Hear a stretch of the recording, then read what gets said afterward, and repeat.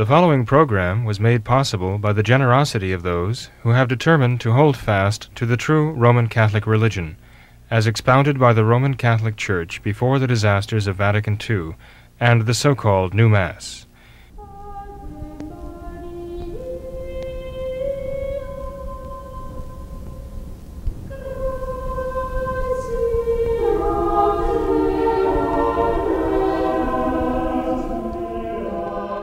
Hello and welcome to What Catholics Believe. I'm your host, Thomas Nagley. With me tonight is Father William Jenkins. He's a traditional Catholic priest and a member of the Society of St. Pius V. He's also the pastor of Immaculate Conception Church right here in Norwood, Ohio. Hello, Father. How are you? Very fine, Tom. Thank you. Yourself? Doing well, Father. Thanks for being here. Well, that's mutual, Tom. Thank you. Yeah, no problem. Father, any kind of update you can give us on the election? We're now into December, so it's just a matter of days, really, before we have the meeting of the Electoral College. Any kind of update you can give us on the happenings there with the... Well, right now we're about 2 weeks away, right? December 8th, the electors have to be named by then, and December 14th is when they meet to choose the President of the United States of America, right? Yep. And what I find is interesting, something that most of our viewers are probably very well aware of, that the so-called battleground states, right? And we're talking about Arizona, Wisconsin, Michigan, Georgia, Pennsylvania, and Nevada, right, is included in that now. I'm not sure who I'm leaving out there, but in any case, those are the states where the greatest fraud concentrated, where they had enormous, as they call them, dumps of votes for Biden after the ballot count was shut down during those few hours, but it wasn't shut down, right? There were still those kept behind to receive votes, right? Shipments of votes that were arriving in trucks for Joe Biden, and other votes that seemed to just materialize out of nowhere. So that when the counting officially resumed the next morning, suddenly the vote had changed dramatically, the vote totals, so that they showed Biden now not far behind President Trump in every one of those states, but now somewhat ahead and of him in every single one of those states. And so the fact is, Rudy Giuliani and Jenna Ellis, attorneys for the president, have spoken before the Senate in Pennsylvania and in Arizona, and the senators there, at least the Republican senators, are calling the vote into question. They don't want it certified from those states. They don't want the electors named for Joe Biden. They're willing to do battle, legal battle, to prevent that from happening. And they are insisting that the Constitution be followed, the United States Constitution, to which they've all sworn an oath of fealty, and the Democrats as well as Republicans. And the United States Constitution calls for the legislatures of the states to have the ultimate power in naming the electors. And this has been done in the past. Unfortunately, in the course of time, it has almost been kind of by default left to others in the electoral process. But by the Constitution, it really comes down to the states. And if the last resort for resolving a disputed election, a presidential election, it revolves around the legislatures of the states voting. Each state gets one vote, as I understand it. This is what I'm told, anyway. And that this would fairly much assure the win by President Donald Trump, that he would be reelected and carry on the second term as president. I find it alarming, frankly, that so many Republican officials are either so weak or so actually, well, I guess it wouldn't be too much to say treasonous, because after all, that word has been used even by members of the intelligence community, saying that it is treason that is going on right now. Treason, a matter of a coup and trying to subvert the United States of America by this fraud. So I wouldn't be the first to use this term, but to see the Republicans betraying not only the president in this matter, but I'm afraid the country, as I see it anyway, is shameful. But it is not entirely unexpected, because time and time again, the left has resorted to just immoral means to get power and to retain power. And those who talked a good game of being very conservative, in the end, have just proved to be sleeper agents for the left. That's all they've done. All the way up, I think, to John Roberts, myself, Chief Justice of the United States. I consider him in that category too. So they're just waiting for the right moment, as operatives, to pull the rug out from under those who counted on them to stand up and resist the left. They betray them. And now we find those who are not willing to back down.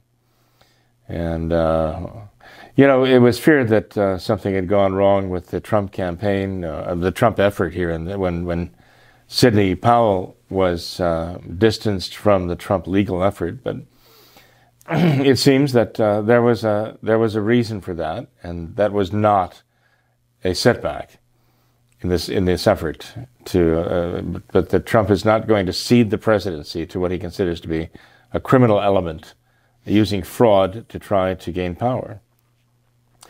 It seemed to be a concession on his part when he told the woman who's the head of the GSA to go ahead and start the transition effort.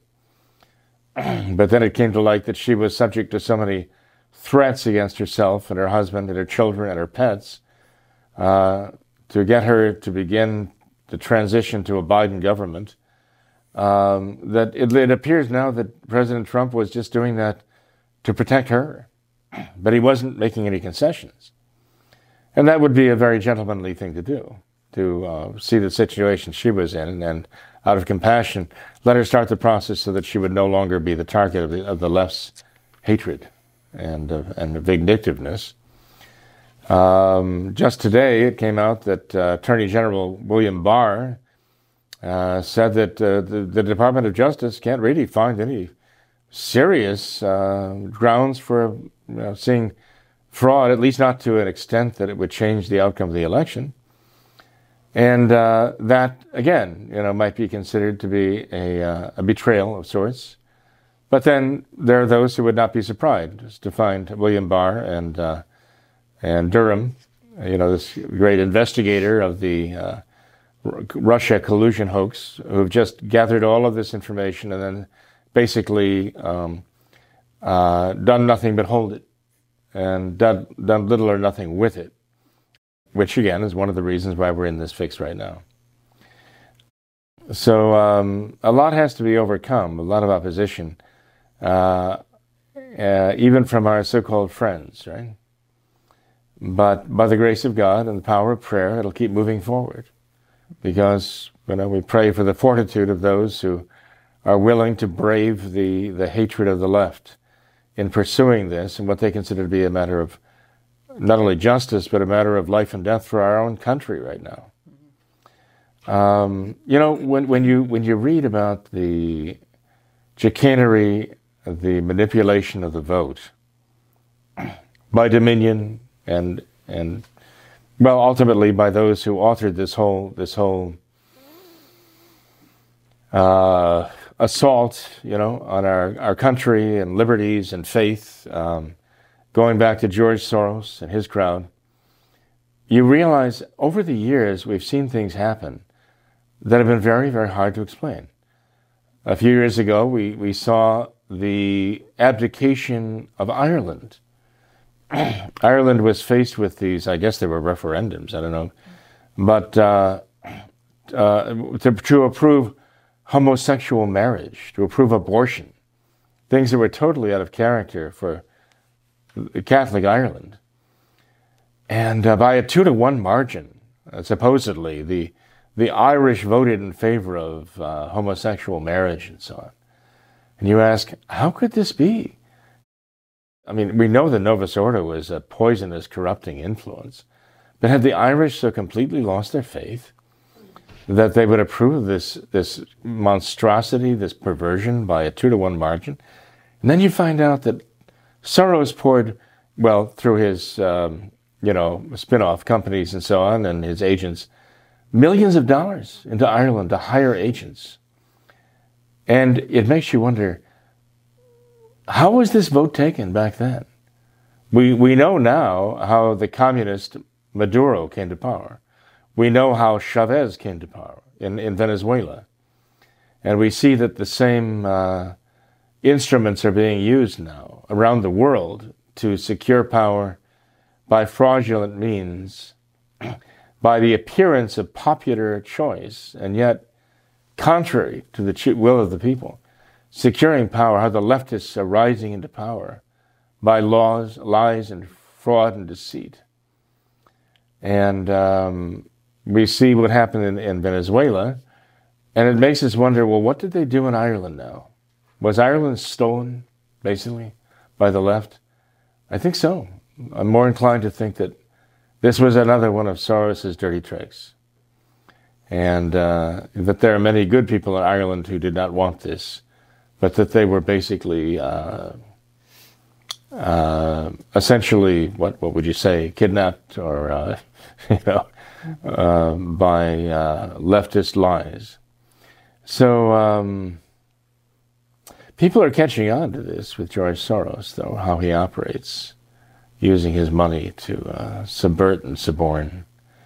But now we see the effort in our own country, but the amazing thing is that now it's been uncovered, now it's been exposed, and now those who have exposed it are willing to fight this out. We haven't seen that before, but this is something new, and I think the reason is because the power of prayer. I think the power of prayer is fueling this, that now there is exposure of the evil, and now there is a willingness to fight it, even by people you wouldn't ordinarily expect, people you'd think were very worldly. But suddenly, if nothing else, they find the virtue of piety toward their country, right, and patriotism. So in any case, we have to keep praying, Tom. That's the key. Prayer is what is fueling the exposure of this evil and the will to resist it.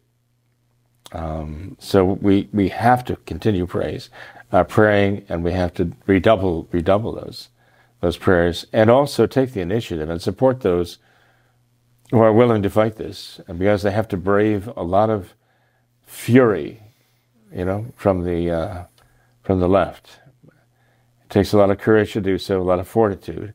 That's going to be the result of grace. So let's keep up that good fight, intensify it even more, and not let them do it. There are more legal efforts. The courts keep shooting down Trump's legal efforts. I'm sure he's not surprised by this at all. He knows what he's dealing with here, okay? He knows he's dealing with years and years of manipulation and years of subversion by the Obama administration and others before him. And so he realizes he's dealing with what they call deep state. And but he seems to be making moves now to try to neutralize them so that they cannot subvert his efforts. Well, we hope. Look, there are people who are saying, look, Donald Trump was born of the same mold, okay? Came from the same mold as the rest of them, and is supported, certainly in his early years, was supported by the same people who are behind all the others. And that may well be true, for all I know. There are people who know a lot more about it than I, who have studied a lot more and have a lot more information. But the fact is that outwardly he represents something that is quite different from what the leftists are representing. And the very fact that we will stand for the good things, that some would say that he represents falsely. They say this is a charade. Well, they say that. But that doesn't change the fact that we have to stand for the good wherever it appears, and uphold that. And in this contest, there's no doubt that in so many ways what Donald Trump alleges that he stands for is on the side of the angels. And all we can do, basically, is try to lend our support to that. Hopefully, the grace of God will do the rest. And I mean, I know the grace of God will do the rest if we do what we're supposed to be doing. So, and we'll convert the right hearts. Okay. To move forward. So anyway, we're still very much heavily engaged in the battle. We still need the prayers. We're still going to have the public rosaries here in Cincinnati, and I encourage people to do so elsewhere, all over the country. Yeah, absolutely. Sounds like a plan. Well, Father, we had a few emails that I would like to read to you today. Several of these are along the same theme, Father, about just in general leaving the Novus Ordo and seeking your advice with that dilemma. So one of our viewers says that he says, I'm a practicing Catholic and I love listening to your programs. If I lived nearby, I would want to attend services at your parish. My only concern would be regarding the validity and legitimacy of the services, as it is my understanding that the Society of St. Pius V is not recognized by Rome. So as much as I love the orthodoxy and wisdom of Father Jenkins, I'm afraid I'd be better off attending the hideous Jesuit parish 2 blocks away from me in order to remain faithful to Holy Mother Church. Father, how do you respond to this dilemma? Well, it may appear to be a dilemma. It really isn't, though. To say, it's sad. It is very sad that he says, I'd be better off to attend the hideous Jesuit parish 2 blocks away. Yes. The question is it Catholic? Is anything about it Catholic? Does it represent the Catholic faith? Is it true to the Catholic faith? Do they have Catholic worship there? True Catholic worship? Do they practice Catholic morality and insist on Catholic morality? Are they there to save souls? Any number of things that, are essential to something being Catholic, But you see, this is what Satan has done. Archbishop Lefebvre stated very well. He says, the master stroke of Satan, obedience, to get people to betray the faith in the name of obedience. And, one can't help but think back to the permanent instruction of the Alta Vendita that was a Masonic document, captured in the Masonic lodges of northern Italy in the early 1800s, which outlined the plan to infiltrate the church and to seize control of the papacy. And through the voice of the papacy, which everyone would think it was the papacy, is the document itself, the Masons actually said that people would be following the Masonic lodges and the orders of Masonry while they were thinking that they were following the directions of the Vicar of Christ on earth. He actually says that. They will be following us. They will be following the Masonic program. They'll be fighting for the Masonic cause while they think they are actually following the voice of the Vicar of Christ. And, that's very telling. There are those who would say, that's another one of those conspiracy theories, QAnon and all the rest of the 1800s. And it was Pope Pius IX who ordered that document published. He's the one who insisted that may be made known, that this was the Masonic plan. So one cannot simply dismiss that and say, that's just, some kind of hysterical imaginings of conspiratorialist type of thought. It's not that way at all. The Church herself had made it known to us what the Masonic plan was. And so we have that happening right now. I mean, those who are following Francis right now are actually following the New World Order. They're following the voice, one of the primary voices for the Great Reset, the New World Order, the permanent instruction of the Masons, and they're following the Masonic Revolution, and they're a party to it. And that's what this gentleman would be doing by going down the block to the Jesuit, the hideous Jesuit church, he says. He would be part and parcel to the Masonic Revolution, masquerading under the guise of the Catholic Church.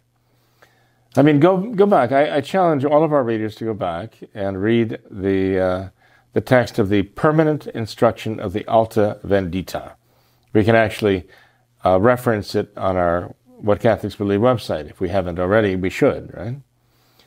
And so that they know what the Masonic plan is to subvert the church from the early 1800s even until this day, and see if they don't recognize then what happened in Vatican II and what has happened with the election of John the 23rd, what happened with Francis, with the accession of Francis, right, as the supreme pontiff of the new order, because that's exactly what he is. He's the Pope of the new order. So here the question is, under the illusion and delusion of following the authority of the church, what is going to actually be complicit in attacking the church, subverting the church, and actually even falsifying the church, and supporting the Masonic plan of leading the Catholic people to follow the Masonic Revolution and to lend their support for the Masonic Revolution against the church, even as they claim they're being obedient. This was Monsignor Lefebvre's great lament, that Satan would use obedience to subvert the church. And you know, this is exactly what Joe Biden, as far as I'm concerned, what Joe Biden is doing now. Saying, well, we have this vote, and I mean, the American people have to accept this vote. I mean, this was a vote of the people. And, you know, I'm the president-elect now, and people have to get with us whether they like it or not. We should all come together as good Americans and accept that choice. And those who realize it's a fraud will not do that, will not give in to it. But people have to begin to realize that Vatican II was a modernist fraud. And Archbishop Vigano has done everything that practically said as much. And yet, the religion that came out of Vatican II, that's the Novus Ordo, he hasn't entirely rejected yet. But ultimately, I mean, he's going to have to decide it's one way or the other.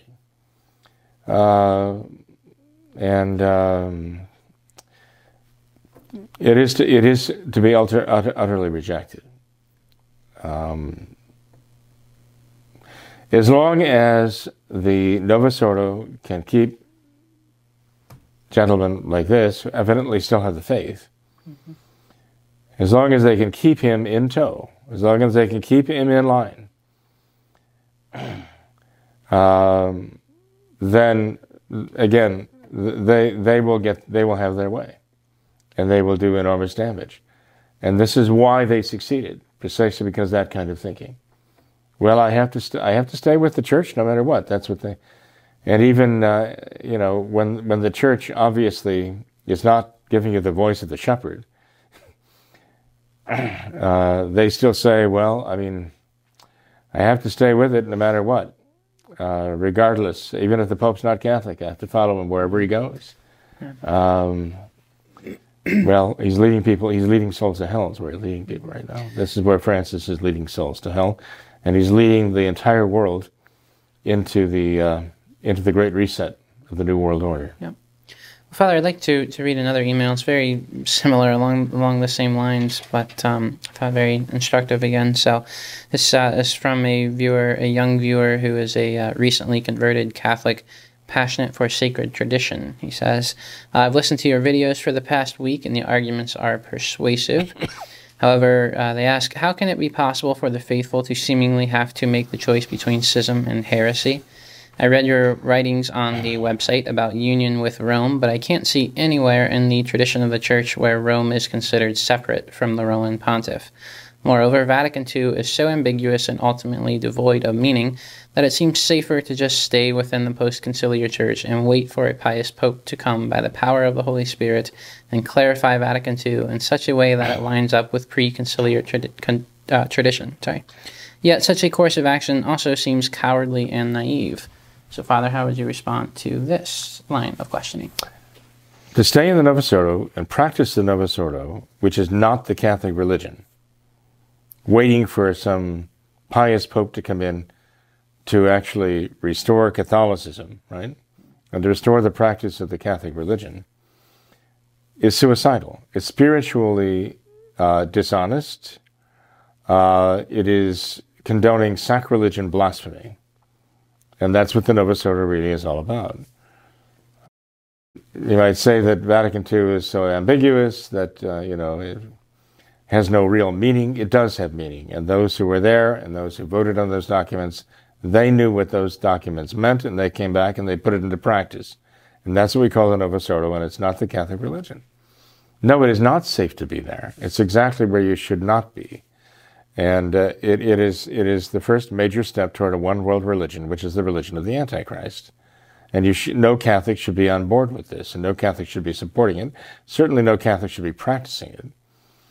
So it just amazes me that people can't see that, and that they somehow can justify this in their conscience as being, I guess, in their own minds, maybe the lesser of two evils to go along with that. I mean, well, the very fact what this young gentleman says here, and I thank God for the grace He's giving him. I mean, at least He's giving him the grace to see there's something wrong with it. Yeah. At least that. But he's got to find his way through this what this moral dilemma, as it's called, that I have to choose between schism and heresy. Now think about that. Is that really possible? That's a real dilemma, or is that an illusion? Is that the illusion that the Novus Ordo wants you to have? Is that their mind bending and their mind control to make you think that you have to choose between schism and heresy now? And if you don't follow us, you're going to be schismatic. But if you do follow us, well, we'll lead you into heresy. This is just nothing, again, but smoke and mirrors thrown up by the Novus Ordo. It's impossible that Christ should give us a dilemma like that. Christ does not do that. This is the work of the devil to propose such a dilemma to people, to make everybody have to choose between schism and heresy.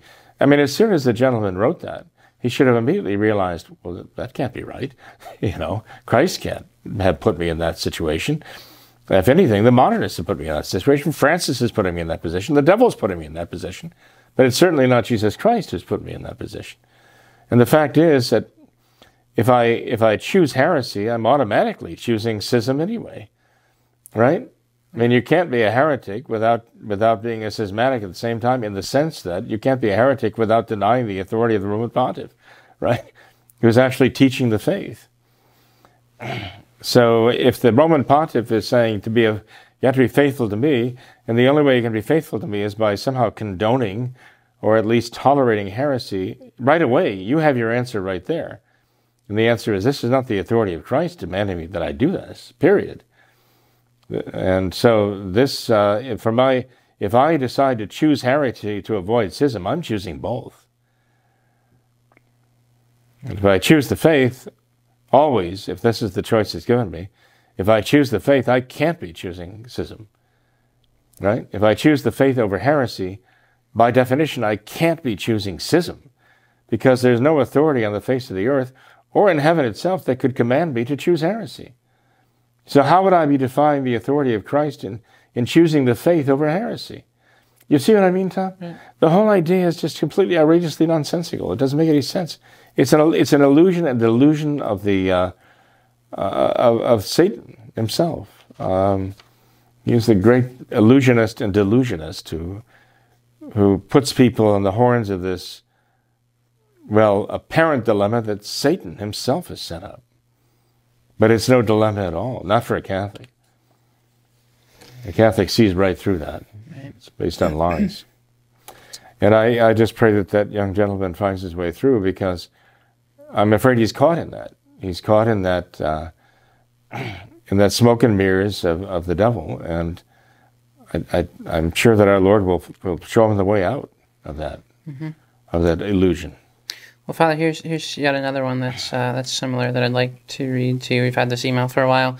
This viewer says, I've been watching your program for a few months now, and last year, Father, he says, I went through RCIA at my Novus Ordo church before I knew anything about traditional Catholicism or even much about Christianity. He says, I attend Mass regularly, but after watching what Catholics believe, I'm wondering if I made a mistake in being confirmed in the Novus Ordo. There is no traditional Mass near me. It would require traveling hundreds and hundreds of kilometers. Should I stop attending the Novus Ordo Mass? Should I stop and participate in what Catholics believe remotely? I did order the Baltimore Catechism because I've read that is a reliable catechism. So hopefully I'm on the right path, at least as far as that is concerned. So thank you in advance, Father, and what kind of advice could you offer here? Well, there was a book written in the early years of these changes called The Great Sacrilege, right? It's written by Father James Wathen. Right. Father Wathen himself had kind of a colorful career. Again, it seemed always trying to reconcile the revolution with, went off with a false group of the Knights of Malta and wound up... I guess in the Feniite camp and so on. Excuse me. Father. But one of the seminal books in this whole study of the Novus Ordo Mass liturgy was The Great Sacrilege, and it was about the new Mass. And to this day, I mean, that book is a very, very good analysis of the new Mass. Yeah. I wouldn't say it's definitive. There have been a lot of other books that have been written. But they're building on the same premise, that the new Mass is a sacrilege. And therefore, I would tell this gentleman, yes, stay away from the new Mass. Do not practice the new religion. You'd be better off, as Catholics were in missionary times, if there was no real Catholic Mass to go to, they certainly wouldn't go down to the Episcopalian Church or the Presbyterian Church or the Jewish synagogue. Or they wouldn't decide, well, I guess I'll have to worship as a Lutheran this Sunday because there is no real Catholic Mass available to me. Well, that's absolutely forbidden by the faith, right? And so, yes, he should actually stay away from the new Mass and the entire Novus Ordo. And if the only way he can follow a true Mass is online, then that'd be better for him to unite spiritually with that. And if he has to travel, he mentions kilometers. Is he in this country or? I'm not sure about else? Well, anyway, I assume not, but but if even if he can only get to Mass once a month or once every 2 or 3 months to receive the sacraments, be worth that's what he should do if he wants to be a Catholic, and a traditional Catholic.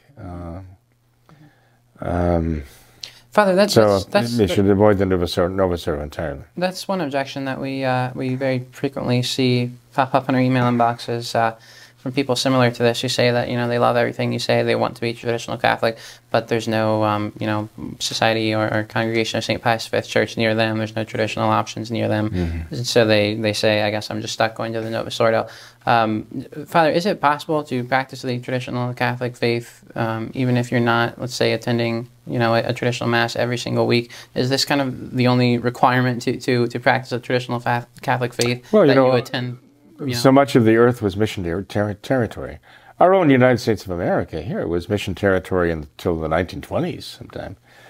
And so there were large areas of the United States when Catholics did not have access to the Holy Mass every Sunday and Holy Day. They might have Mass once a month. And a missionary priest would pull through town and administer the sacraments for them. And we're kind of back in those times now. Yeah.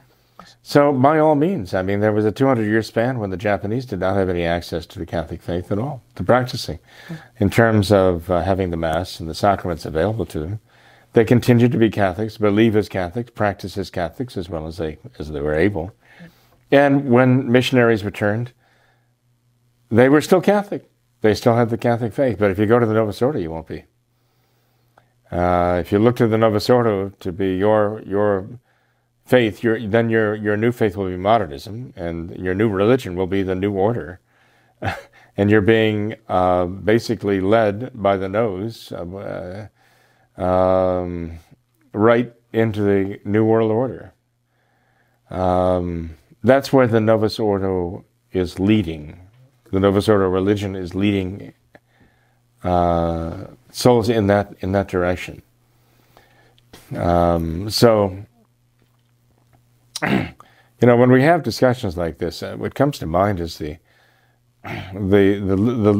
little beast in the Apocalypse with the lamb's horns, which the commentators tell us symbolizes ecclesiastical, something church-wise, something having to do with religion, and how this is the figure who calls all mankind to worship the beast. But again, he is regarded as a religious figure doing that. And seeing what Francis has come out with, I mean, this man is actually the religious counterpart of George Soros in my book. He's kind of like the anti-Catholic answer, the religious figure that is a counterpart to George Soros himself, calling all to worship the beast of the Novus Ordo, the New Order. He is pushing and pushing, and as time goes on, more and more vocally, more and more openly pushing the program of the Great Reset. All of the communist Marxist program. So I think people are going to they're going to have to compromise their faith, compromise their loyalty to our Lord, in order to stay within the Novus Ordo. Eventually, they're going to have to give it up entirely. The Novus Ordo, the New World Order, will require them ultimately to make one final choice to renounce Christ entirely. But that's the direction that the Novus Ordo is taking them right now, to renounce Christ. Well, Father, another email here. This one's a little different, but similar here. It says that I've heard Father Jenkins say that while he does not believe Francis is the Pope, he also does not believe in including Francis' name in the canon of the Mass.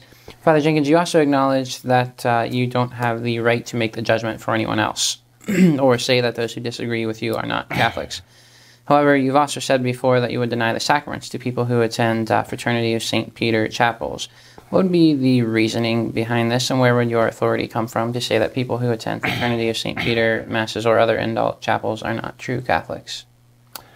Well, as I say, I don't have the authority to pronounce dogmatically for everyone in the world that Francis is not a pope. I have my theological opinion on the subject. I think it's a matter of logic.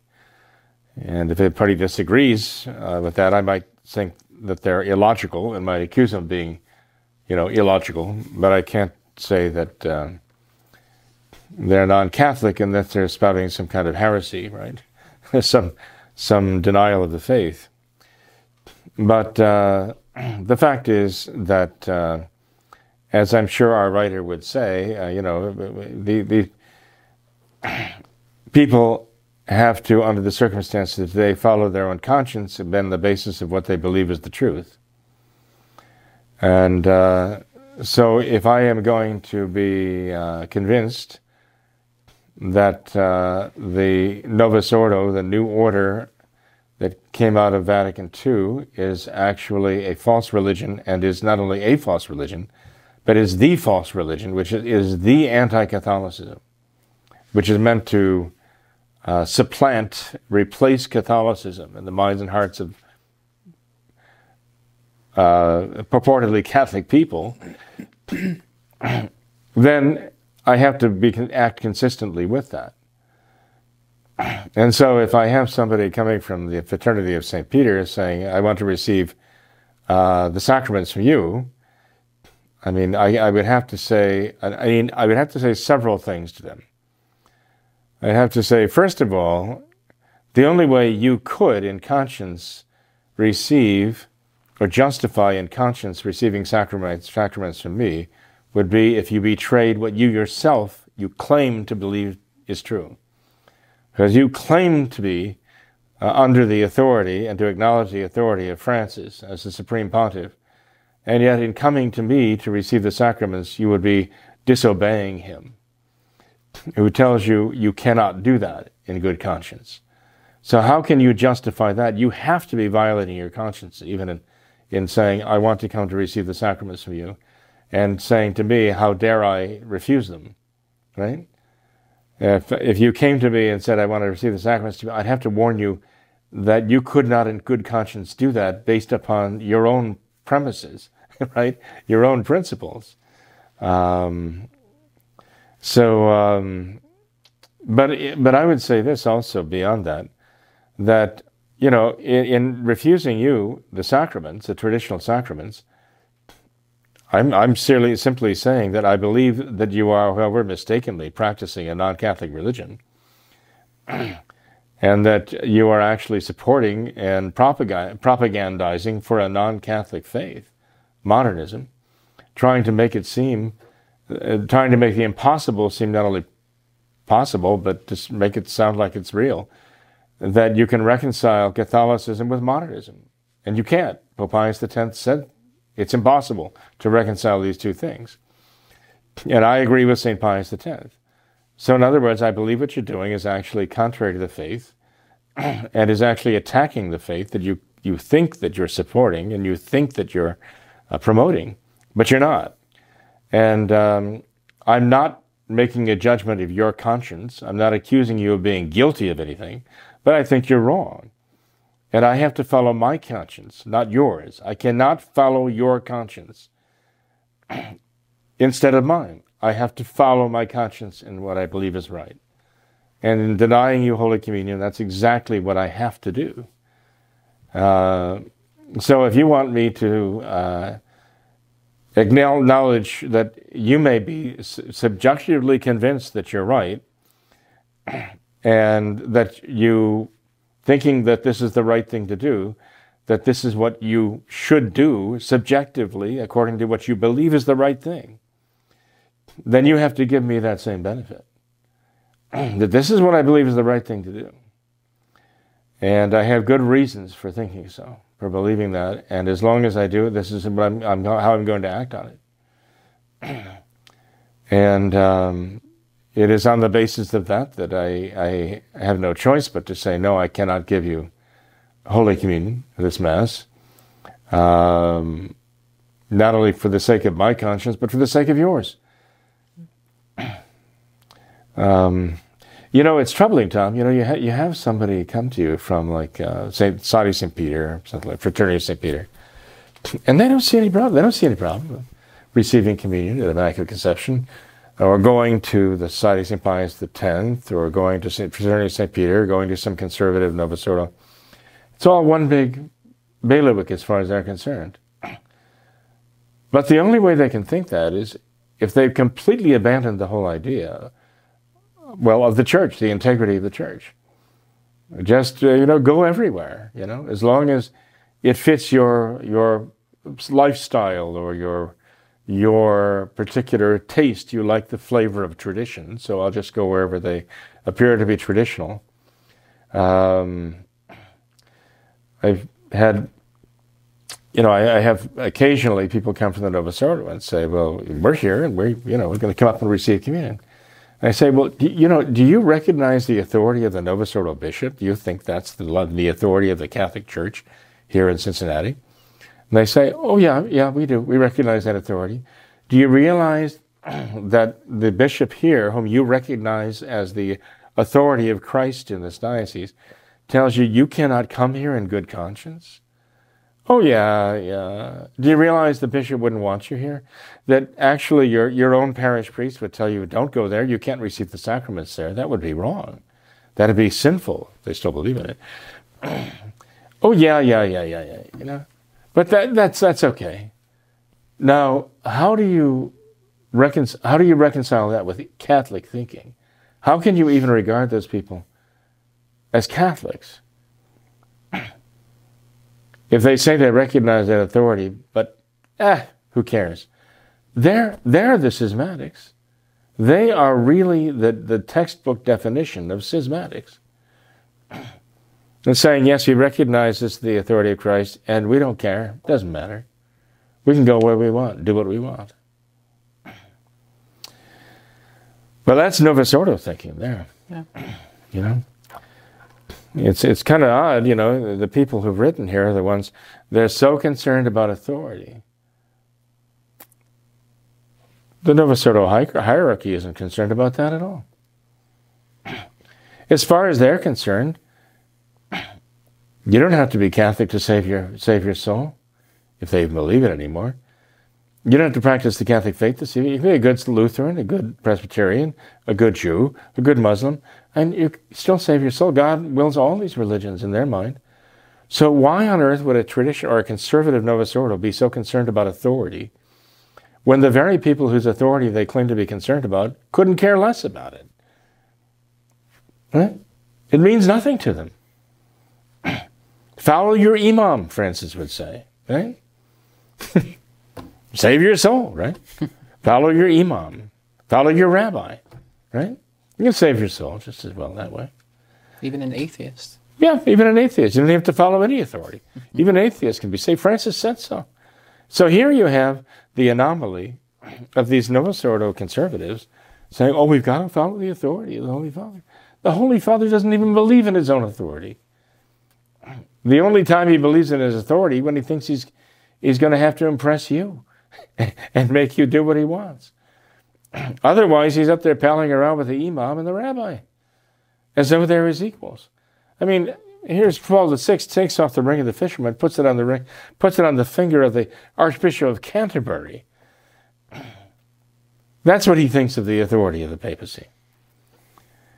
And so it is such an anomaly, a contradiction for people to be saying, slavishly pretending that it's the way it was, you know, before Vatican II, as though this authority really means something to these people. It means nothing to Francis. He has redefined the papacy. As far as he's concerned, any imam or any rabbi or minister has enough authority from Christ that you can go and you can save your soul with them too. That's Francis's way of thinking. You know, this is his concept of the papacy. So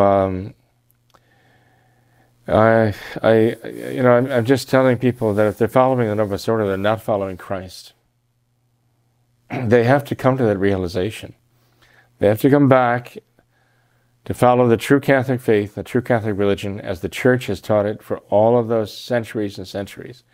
The faith for which martyrs have given their lives, the faith that the fathers and doctors of the Church have written about for all those centuries. It is unchanged. It is exactly what it is. And the fact, you know, that these two gentlemen wrote as they did, they recognize that fact. They like the orthodoxy, one says at Immaculate Conception, and they see, you know, in choosing to avoid choice between heresy and schism, well, you know, the only way I can avoid heresy is if I come to the traditional faith, but then I'd be in schism. But if I don't become schismatic and I'm loyal to Francis, but then I basically have to choose heresy. But they're both saying the same thing. This is where the faith is, in its integrity. But that's where Christ is. And they may say, well, what about the saying, you know, where Peter is, there is the church. Where is Christ, right? There is Christ. Yeah, well, I'll tell you what, where Peter is, there is the faith, but we have to understand that where the faith is, there is Peter. Where the faith is, there is Peter. And if whoever is there is not with the faith, he's not with Peter, and he's not with Christ either. Mm-hmm. The faith is the reference point. The faith is the reference point. What makes Peter the rock? He is faithful. He is the rock and stands for the faith. And the moment he fails to stand for the faith, he's not the rock anymore. Right? Mm-hmm. So, anyway, I wish people could just see their way through the fog, the smoke, the mirrors of modernism and the illusionists and the deceiver, and just come to realize I have to hold fast to the faith, hold fast to the faith, hold fast to the faith, no matter what. And as long as I'm doing that, I can't be schismatic. It's impossible. Impossible. I have to choose the faith. That's right. Well, Father, I had several more emails that I wanted to read. Sure. If you're up for it. Sure, we had... I guess so. We could try to... You answer them in our usual short, okay. 16 well, style. One Father that I wanted to mention was one of our viewers read in and said that they have noticed that many Catholic colleges and even high schools were using the literary works of Flannery O'Connor, the author. So what did you think of that, Father? Did you have any impression of her, any impression of her works? Well, I'm no Flannery O'Connor scholar. I'm no aficionado of Flannery O'Connor. I have an impression of her from what I have read, though.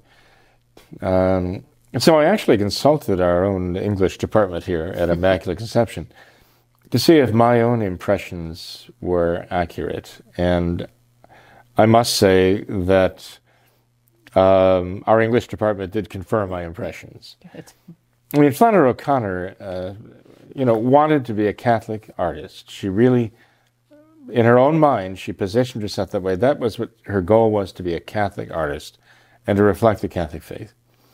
And especially in terms of, she used to read St. Thomas Aquinas every day and try to actually incorporate theology into her writings. And she said that you can't really be a novelist or a writer of stories without a theological background. She didn't think it'd be possible, really, because she always saw there had to be some moral behind it to make it even worth writing.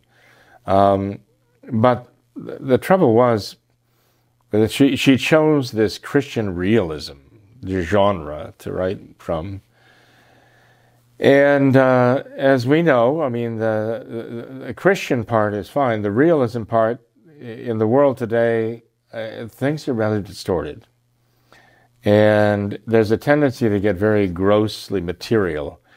And so in her writings, I mean, she would have these rather grotesque characters struggling with moral issues, dilemmas even, and doing strange things, even very violent things, And unfortunately, those who are reading her now seem to be more impressed with the weirdness of the characters, the grotesqueness of the characters and the mentalities they meet with, and the violence they meet with in her writings, than they are with the actual theological meaning and the moral. But she herself realized that it's hard to understand the meaning, what she's getting at. And so, as I was, was explained to me, and this confirmed my own impressions, that you almost need someone to explain to you what she's trying to tell you. And this is not healthy for Catholic art any more than it is healthy in Catholic theology. I mean, when you have modernism, you read modernism. You read it like an encyclical by Francis or even John Paul II, and he's using all this language, and you need someone to tell you, well, this is what he's saying. And this is not a strength of modernism. It's part of the deception and the poison of modernism. Well, when you have a Catholic artist who, despite whatever good intentions they have, you need some kind of a guidebook to figure out, okay, what do they mean by this and what do they mean by that? So you don't go off the rails and get the wrong understanding. That's a flaw. That is a flaw in the methodology, whatever it is. And I think that's true of Flannery O'Connor. And I'm not the only one either who sees that. I can see why the moderns today, the modernists even, would go for that. There's every indication that Flannery O'Connor herself was very orthodox in her belief until later on. I mean, she's known for actually rising up in a literary meeting in New York when some fallen away Catholic was attacking the Catholic belief in the Blessed Sacrament and defending it in a forthright and very decisive way, explaining the true Catholic teaching on the real presence of our Lord in the Blessed Sacrament. And she was a real, shall I say, warrior for the faith in that setting. About not only the theology of the Blessed Sacrament, but also the significance of it for the life of the soul and the life of the Church and so on. So there's no doubt that she had a real sincerity in her belief. But later on in life, she seemed to be becoming more and more enamored with Teilhard de Chardin. And that's the kiss of death for Catholic faith. She never seemed... Her interest in Teilhard de Chardin probably came from more of a mystical bent, because, evolutionary, mystical evolutionary thought had a hold over a whole, group of people, and literary people back then. And evidently Flannery O'Connell was one of those. He was kind of taken in by that. In fact, I understand the last collection of stories she wrote was entitled that all that rises must converge, and that comes directly out of Teilhard de Chardin, because she was impressed by his thinking. And it's a false mysticism, but it can have a veneer of Catholicism, even having a certain odor of Catholicism to deceive. And that's what modernism is. I mean, it's just pure deception. So evidently Flannery O'Connor was drawn into that. So one has to be very wary of later writings. But I was told that if you read the letters that she writes, it's where you see her faith expressed most clearly. In her letters, as opposed to her literary works, in her letters you do see that she really had the Catholic faith and a love for the faith too. Is she the best artist to express the faith? Evidently not. Evidently, what does St. Thomas Aquinas say in the Scholastics? Art is the idealization of the real and the realization of the ideal. But she seems to have missed that point somewhere along the line. In terms of her Christian realism, it seems to descend into the gutter. And you're reading about what's happening in the gutter there. She's not idealizing it, and raising it up and elevating it. She seems to be trying to find Catholic morality in that. And it just brings you more into the mindset of Francis, who says he wants a dirty church. He wants the smell of the sheep. He wants the grime and the grit, and he wants to get into the gutter. And, I can't help but think that despite whatever good intentions she had, that Flannery O'Connor kind of agreed with Francis in that. That's where she takes her readers. So that's not idealizing the real or realizing the ideal. Okay. Anyway, so personally, I think there are a lot better things to read. Honestly, there are really good Catholic authors. I mean, Monsignor Robert Hugh Benson has got to be at the top of the list. So if one had a choice between reading the works of Monsignor Robert Hugh Benson or reading the works of Flannery O'Connor, there'd be no choice there, obviously. The works of Monsignor Benson are so far superior. Yeah. They're elevating. They're inspiring, right? And that's where we should go. I just wish all of the works of Monsignor Benson were available. But I think they're too Catholic to, achieve a great deal of universal popularity, because I think many people wouldn't be able to understand them simply because they're so worldly and shallow in their thinking. And Monsignor Benson's, he writes these historical novels, which give a very powerful insight into what was going on, like during the Reformation in England. But again, to understand it through the eyes of a Catholic and the Catholic faith, the Catholic Church, you have to have the faith to appreciate that. But that's why anyone who does have the faith should be reading those writings of Monsignor Benson. Yep. Well, thank you for that, Father. Thank you for everything. I appreciate your time. And well, things are hanging in the balance right now, and people are very nervous about that, Tom. It's not just some politics. It's the question of the kingship of Christ, our Lord, and whether there's any room in the world for our faith and our hope and our love for our Lord Jesus Christ. That's really what is hanging in the balance right now. As I started to say earlier, it scares me when people are saying, well, Trump is preparing to run for the year 2024. Well, I would say, think back to Venezuela, when Chavez was running. I mean, imagine the time when they said, Chavez used this fraud of this Dominion, software and all the Dominion machines to steal the election and to basically steal the country of Venezuela. And now looking back, what would you have said to somebody who said, well, they stole the election this time, but, the next time we have an election, I'm going to be ready.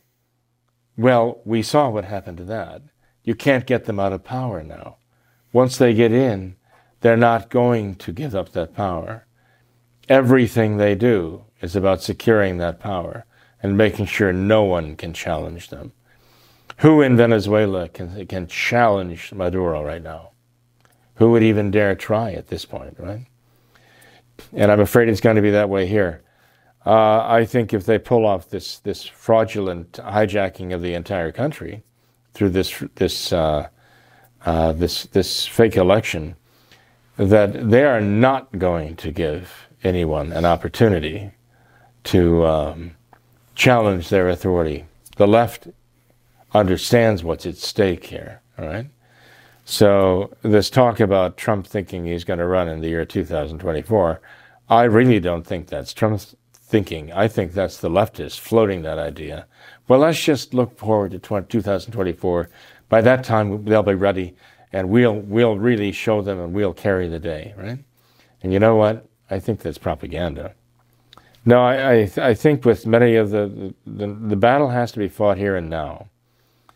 Whether the American people and their vote has any place anymore in our republic, or whether we've had the last election, true election, years ago, and it's over, essentially. There are those who actually are coming to the realization that if they carry off this heist, it's over. And I don't think they're exaggerating. I think they're quite right.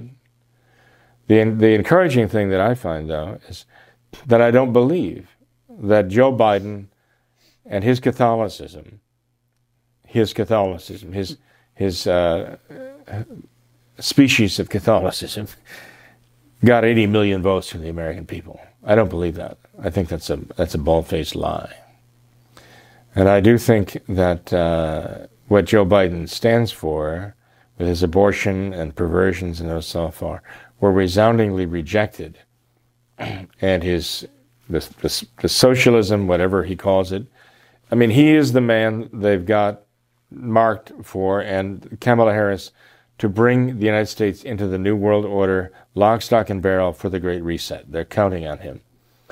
And Trump is the one they know will resist them, and he's standing in their way. A lot of people are coming to understand that now. So they realize, as the left is all in on this, well, we have to be all in too. We have to be up to the fight. But for us, the fight is not for mere politics. The fight is for civilization. And at this point, what's left of Christian civilization? We are in it for fighting for our lives, our souls, fighting for our faith, fighting for the church, fighting for our Lord Jesus Christ.